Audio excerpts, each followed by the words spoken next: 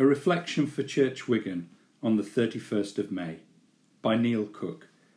Reading from Acts chapter 28, Paul on the island of Malta. After we had reached safety, we then learned that the island was called Malta. The natives showed us unusual kindness. Since it had begun to rain and was cold, they kindled a fire and welcomed all of us around it. Paul had gathered a bundle of brushwood and was putting it on the fire, when a viper, driven out by the heat, fastened itself on his hand. When the natives saw the creature hanging from his hand, they said to one another, "This man must be a murderer, though he has escaped from the sea, justice has not allowed him to live." He, however, shook the creature into the fire and suffered no harm. They were expecting him to swell up or drop dead, but after they had waited a long time and saw nothing unusual had happened to him, they changed their minds and began to say that he was a god. Now, in the neighbourhood of that place were lands belonging to the leading man of the island, named Publius, who received us and entertained us hospitably for 3 days. It so happened that the father of Publius lay sick in bed with fever and dysentery. Paul visited him and cured him by praying and putting his hands on him. After this happened, the rest of the people on the island who had diseases also came and were cured. They bestowed many honours on us, and when we were about to set sail, they put on board all the provisions we needed. 3 months later, we set sail on a ship that had wintered at the island, an Alexandrian ship with the twin brothers as its figurehead. We put in at Syracuse and stayed there for 3 days. Then we weighed anchor and came to Rhegium. And after 1 day there, a south wind sprang up, and on the second day we came to Puteoli. There we found believers and were invited to stay with them for 7 days. And so we came to Rome. The believers from there, when they heard of us, came as far as the Forum of Appius and 3 taverns to meet us. On seeing them, Paul thanked God and took courage. When we came into Rome, Paul was allowed to live by himself with the soldier who was guarding him. 3 days later, he called together the local leaders of the Jews. When they had assembled, he said to them, "Brothers, though I had done nothing against our people or the customs of our ancestors, yet I was arrested in Jerusalem and handed over to the Romans. When they had examined me, the Romans wanted to release me, because there was no reason for the death penalty in my case. But when the Jews objected, I was compelled to appeal to the emperor, even though I had no charge to bring against my nation. For this reason, therefore, I have asked to see you and speak with you, since it is for the sake of the hope of Israel that I am bound with this chain." They replied, "We have received no letters from Judea about you, and none of the brothers coming here has reported or spoken anything evil about you.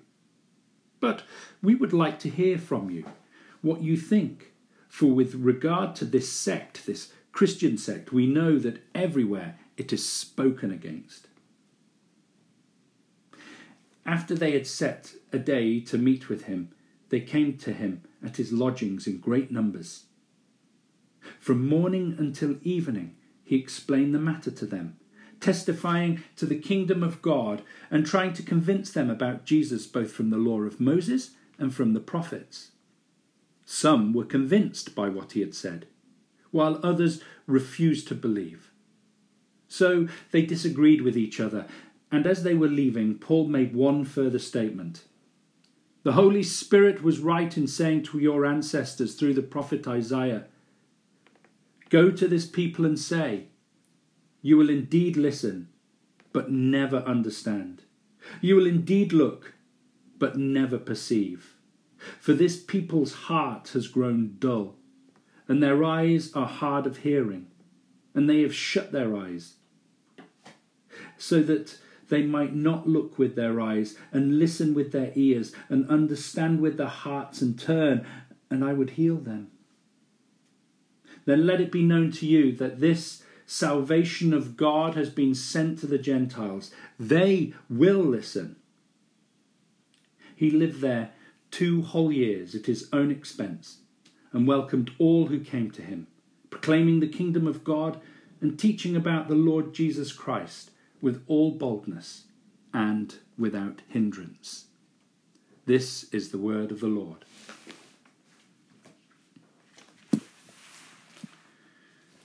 So today we reach the ending of the story as recorded in the book of Acts.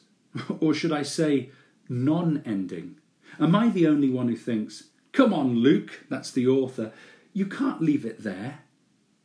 It's a bit like, as many are doing during lockdown, investing yourselves in a Netflix series of 12 episodes, working out the complex plot lines and motivations of the different characters, and being gripped by the explosive climax, only for it all to end without any resolution or satisfying conclusion.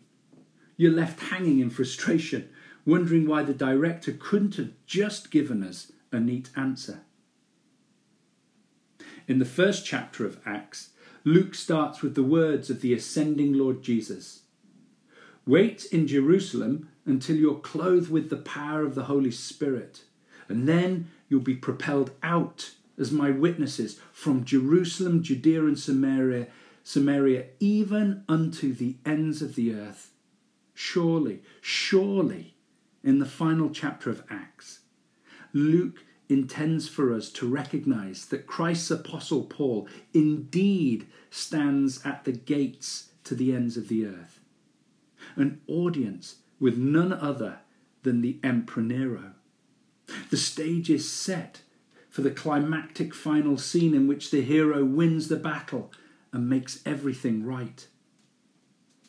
But Luke doesn't give us this. Why? Well, no one knows for sure. Yet it's doubtful that Luke is making a mistake, like some inexperienced director of a poor Netflix series. It seems that the climax to the book of Acts is the breathless account of Paul's voyage to Rome. It's proper action thriller. It even includes Paul being attacked by a snake, and that's good biblical symbolism for evil right there, even as he drags himself from the shipwreck. It looks like Luke is choosing to focus on the journey rather than Paul's epic showdown, if indeed that's what it was, with Nero. It's as if Luke is telling us that the journey, with its ups and downs, its successes and shipwrecks, is more helpful material for us to reflect on as we close our Bibles than Paul having one moment of extraordinary achievement. Maybe that's what we, you, I, Church Wigan, can ultimately take away from our study of Acts. That we need to recognise that we're on a journey, and that the most important thing is staying on the journey and not quitting, despite rejection, beatings and shipwrecks.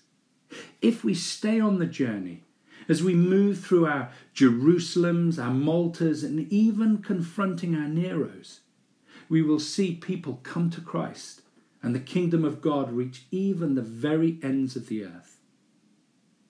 Now, whether you love or hate the creation of Church Wigan and its hubs and focus on mission, whether you're looking forward to or dreading the profound changes that our coexistence with COVID-19 will have on the shape of church in the future, remember this: it's just part of the journey.